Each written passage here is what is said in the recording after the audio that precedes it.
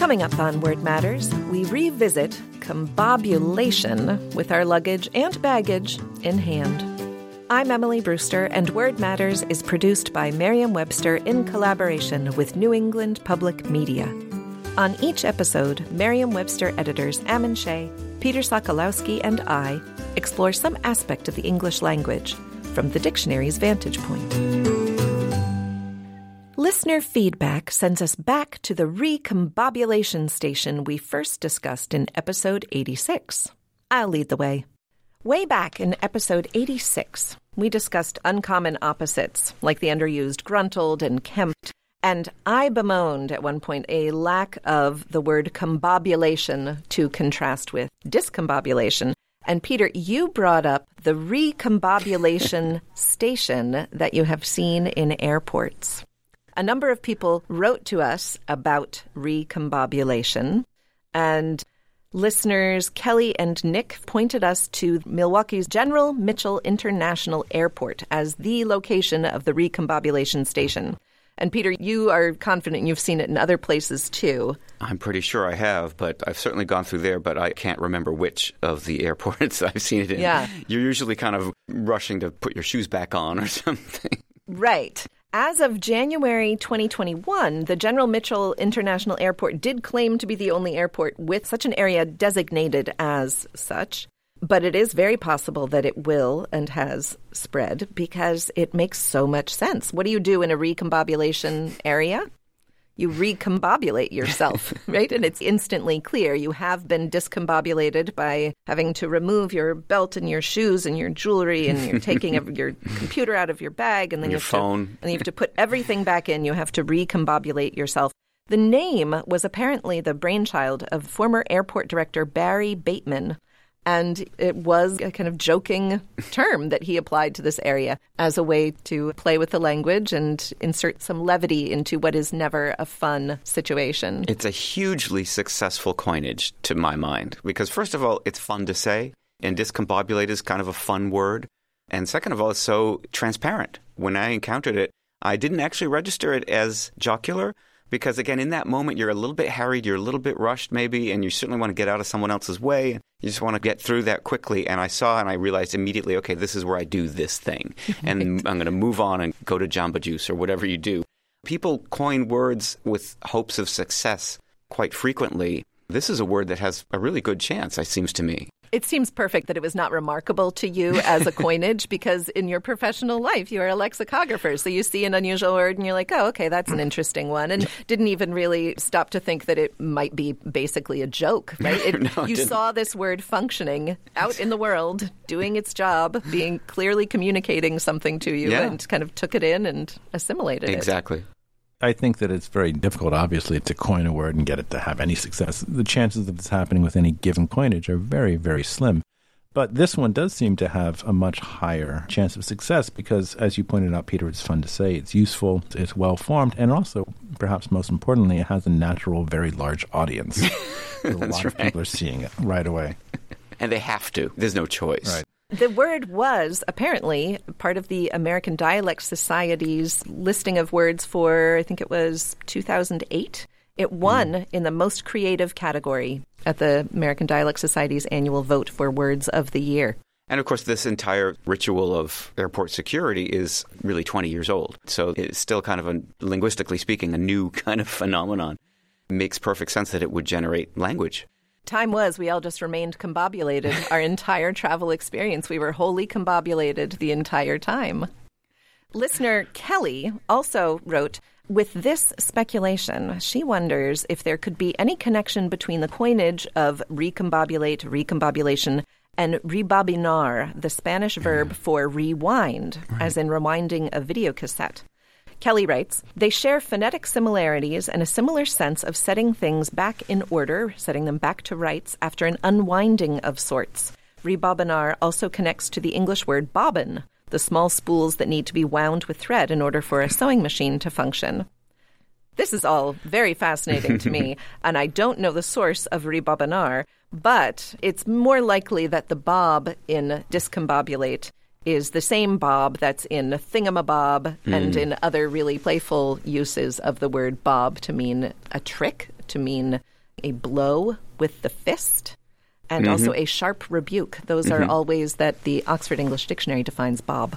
I think also that our etymologists have surmised that discombobulate was probably an alteration of discompose, which means that the Bob and R connection would be perhaps unlikely. Just a circumstantial fact about the structure of the words. Jonathan Green lists a number of variants for discombobulate. These are historical variations on the word. Among them, discombobligate, discombobulate, discomfoozle, discomboblificate, and discomfuddle. And that's from Green's Dictionary of Slang. That's right. Green's Dictionary of Slang, a phenomenal online slang dictionary. Yeah. I know that confusal and bumfuzzle, I think, there are a lot of similar forms of these words, and fuddle and befuddle. So adding the discom to a number of those kind of makes sense. Yeah, it does. They are all words that are evidence of the playful inclinations of English speakers. None of these are words that were coined to be taken very seriously.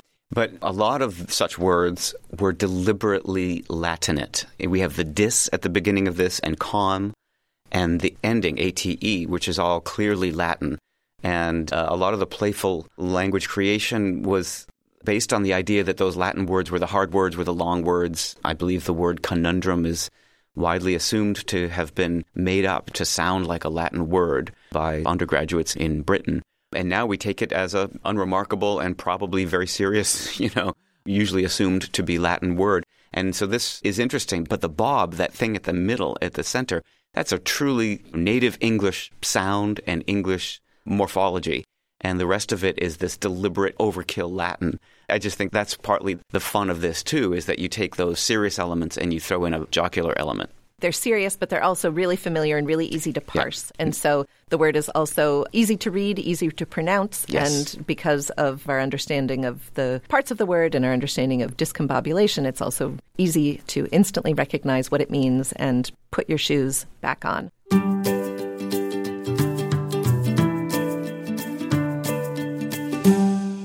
You're listening to Word Matters. I'm Emily Brewster. Up next, distinguishing luggage from baggage. Word Matters is produced by Merriam-Webster in collaboration with New England Public Media. Across America, BP supports more than 275,000 jobs to keep energy flowing. Jobs like updating turbines at one of our Indiana wind farms and producing more oil and gas with fewer operational emissions in the Gulf of Mexico. It's and, not or.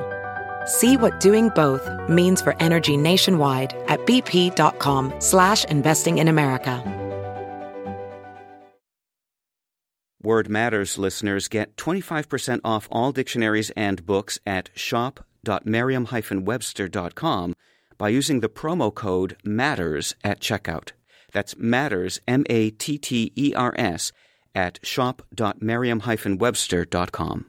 I'm Ammon Shea. Do you have a question about the origin, history, or meaning of a word? Email us at wordmatters@m-w.com. I'm Peter Sokolowski. Join me every day for the Word of the Day, a brief look at the history and definition of one word, available at merriam-webster.com or wherever you get your podcasts. And for more podcasts from New England Public Media, visit the NEPM Podcast Hub at nepm.org.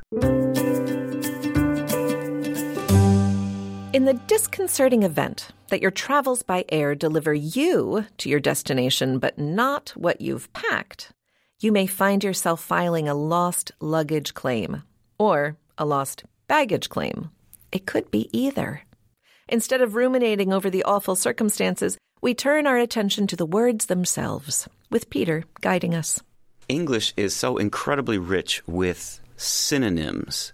But anyone who's ever used a thesaurus knows that there are very few exact synonyms. In fact, I think it's a kind of an old saw among linguists that the only true synonyms in English are the words furs and gorse. It's something I used to hear someone say, and it was his way of saying there are no true synonyms. Furs and gorse, of course, two different, usually British names for a kind of bush, like a juniper, an evergreen bush. Thank you for clarifying, because no, of course, I did not know that. How do you spell the first one? Furze is F-U-R-Z-E. Ah. Furs and gorse. And if you look up furs in the Merriam-Webster Unabridged Dictionary, it says called also gorse. And if you look up gorse, it has a synonymous cross-reference back to furs. So there is an analytical definition of the plant at furs. And basically it's a shrub, like a juniper. And it makes you think about the way we think about language. There's so many of these synonyms that we recognize either consciously or unconsciously. Typically, however, my bigger point is they usually land in different places. We don't use the words kingly and royal interchangeably, even though they kind of mean the same thing. And there's a lot of examples of this, of course, and a lot of them are as a consequence of the sort of twin rich histories of Old English Germanic vocabulary and the Norman-inflected French Latin vocabulary of English, which has clearly become my life's work in analyzing because I always seem to notice these things. But we have words like fatherhood and paternity. Some of these are based on the etymology of the words, but some of them I think are just idiomatic, like pointed out kingly and royally. You wouldn't say you're a kingly pain in the ass, but you would say you're a royal pain in the ass. And I don't think that has to do with etymology. I think it's just the way that we've put these words together and it's become a fixed phrase, more or less. Absolutely. As anyone who has a child of a certain age knows. Absolutely. And that's the strange thing about English is that we kind of have these choices. And with an idiom, of course, you end up choosing one over the other. Don't we often say the icing on the cake and not the frosting on the cake, for example? It's sort of like when you say a piece of cake, that's an idiom that means it's very easy, but a slice of cake is dessert, and it would never be construed in the other way, even though, of course, literally they are identical in meaning, right? They convey the same meaning. I just find that kind of fascinating that English has this unbelievable flexibility, but also richness of vocabulary. I say tranche of cake myself. So I'm not going to speak for you two. It's a tranche of cake. Uneducated boors that you are. There we go. I love it. Even basic words like the word same, but the Latin version would be the word equal. And we don't use those interchangeably. The word hurt is the Old English word, and the word injure is the Latin word. And there you start to see sort of pairing of a Latin word that's more medical or technical and the Old English word that's the household word, hurt and injure. Even words like before and prior. We have these pairings, and we tend to use them in different ways, but those different connotations used in different contexts, different registers sometimes, that's sort of the way the language works. Words land in different places, but there are sometimes synonyms that are kind of hard to distinguish, like furs and gorse. And I'm thinking of baggage and luggage. Do you make a distinction between baggage and luggage? Yes. What's your distinction, Ammon? One of them is impedimenta and the other is not. Impedimenta are things which slow you down. And I put the former in that category. I think of baggage as impedimenta and luggage as not. Yeah, that's interesting. Your luggage is just your light carry-on bag? I think I'm just conflating the baggage with its metaphorical use as well, because we speak often of having emotional baggage or things like that. That's an interesting idea, but it comes with all this baggage, meaning attendant issues. And you wouldn't say, oh, that's an interesting idea, but it comes with all this luggage. So I think of luggage as the kind of light thing. What about if you are actually in the market for a new satchel, a new suitcase, a new rucksack? I usually travel with what I can fit in my pockets. I try to not take either luggage or baggage with me, so these are purely theoretical applications. Evan, you have to take one. Which one are you going to take on the plane? I take a backpack sometimes. I think of it as neither baggage nor luggage. I realize this is not a reasonable approach to language, but it is my own idiosyncratic and highly theoretical approach to language. And coming from you, to be expected, I suppose. Yeah. Peter, what about you? Do you pack luggage or baggage? I think I usually say luggage myself. It's interesting because Ammon is, in this case, with his idiosyncrasies, he's also kind of going against etymology because the lug of luggage is the lug that we use as a verb, meaning to carry laboriously, a very difficult thing to lug around, as we would say.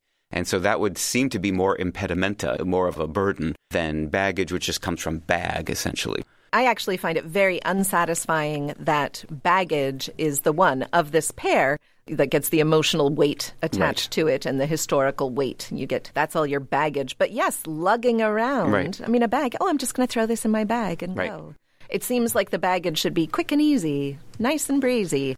And instead, that's where we have all the weight, all the impedimenta. Lug is a kind of a great verb. It really does mean I don't find this pleasant. This is a difficult and something I really can't endure for long, for example. Right. You're not lugging it around exactly. for fun. Yeah. So, Emily, when you go on a trip, you refer to your baggage rather than your luggage. Is that what happens?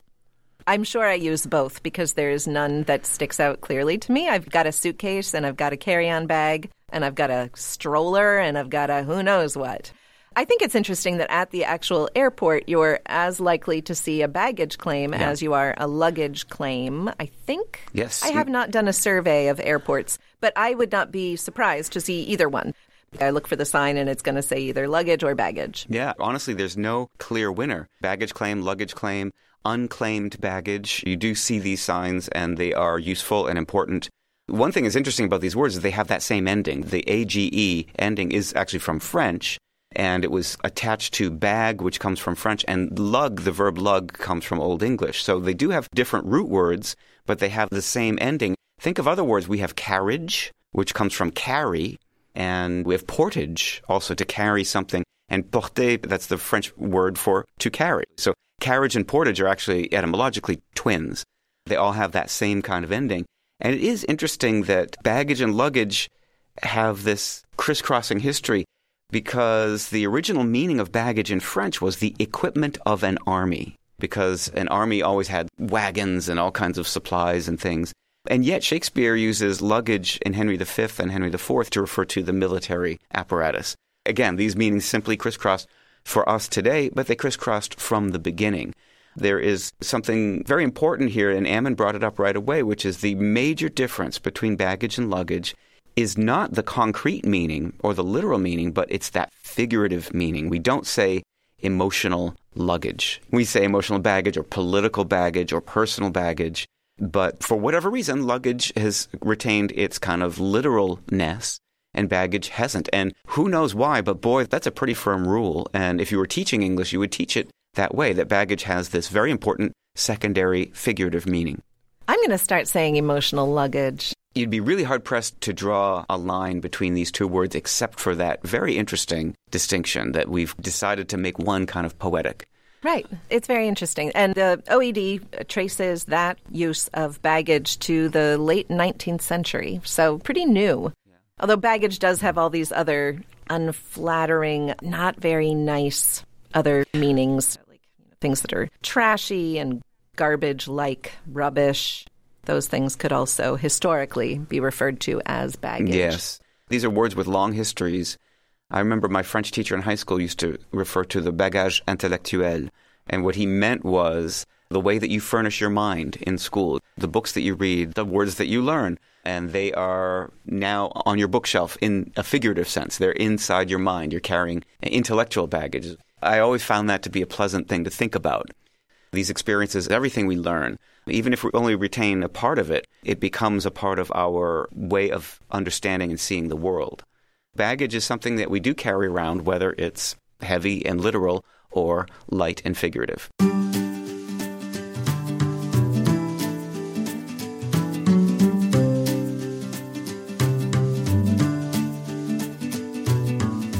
Let us know what you think about Word Matters. Review us wherever you get your podcasts or email us at wordmatters@m-w.com. You can also visit us at nepm.org. And for the word of the day and all your general dictionary needs, visit merriam-webster.com. Our theme music is by Tobias Voigt. Artwork by Annie Jacobson. Word Matters is produced by John Voci and me. For Ammon Shea and Peter Sokolowski, I'm Emily Brewster. Word Matters is produced by Merriam-Webster and New England Public Media.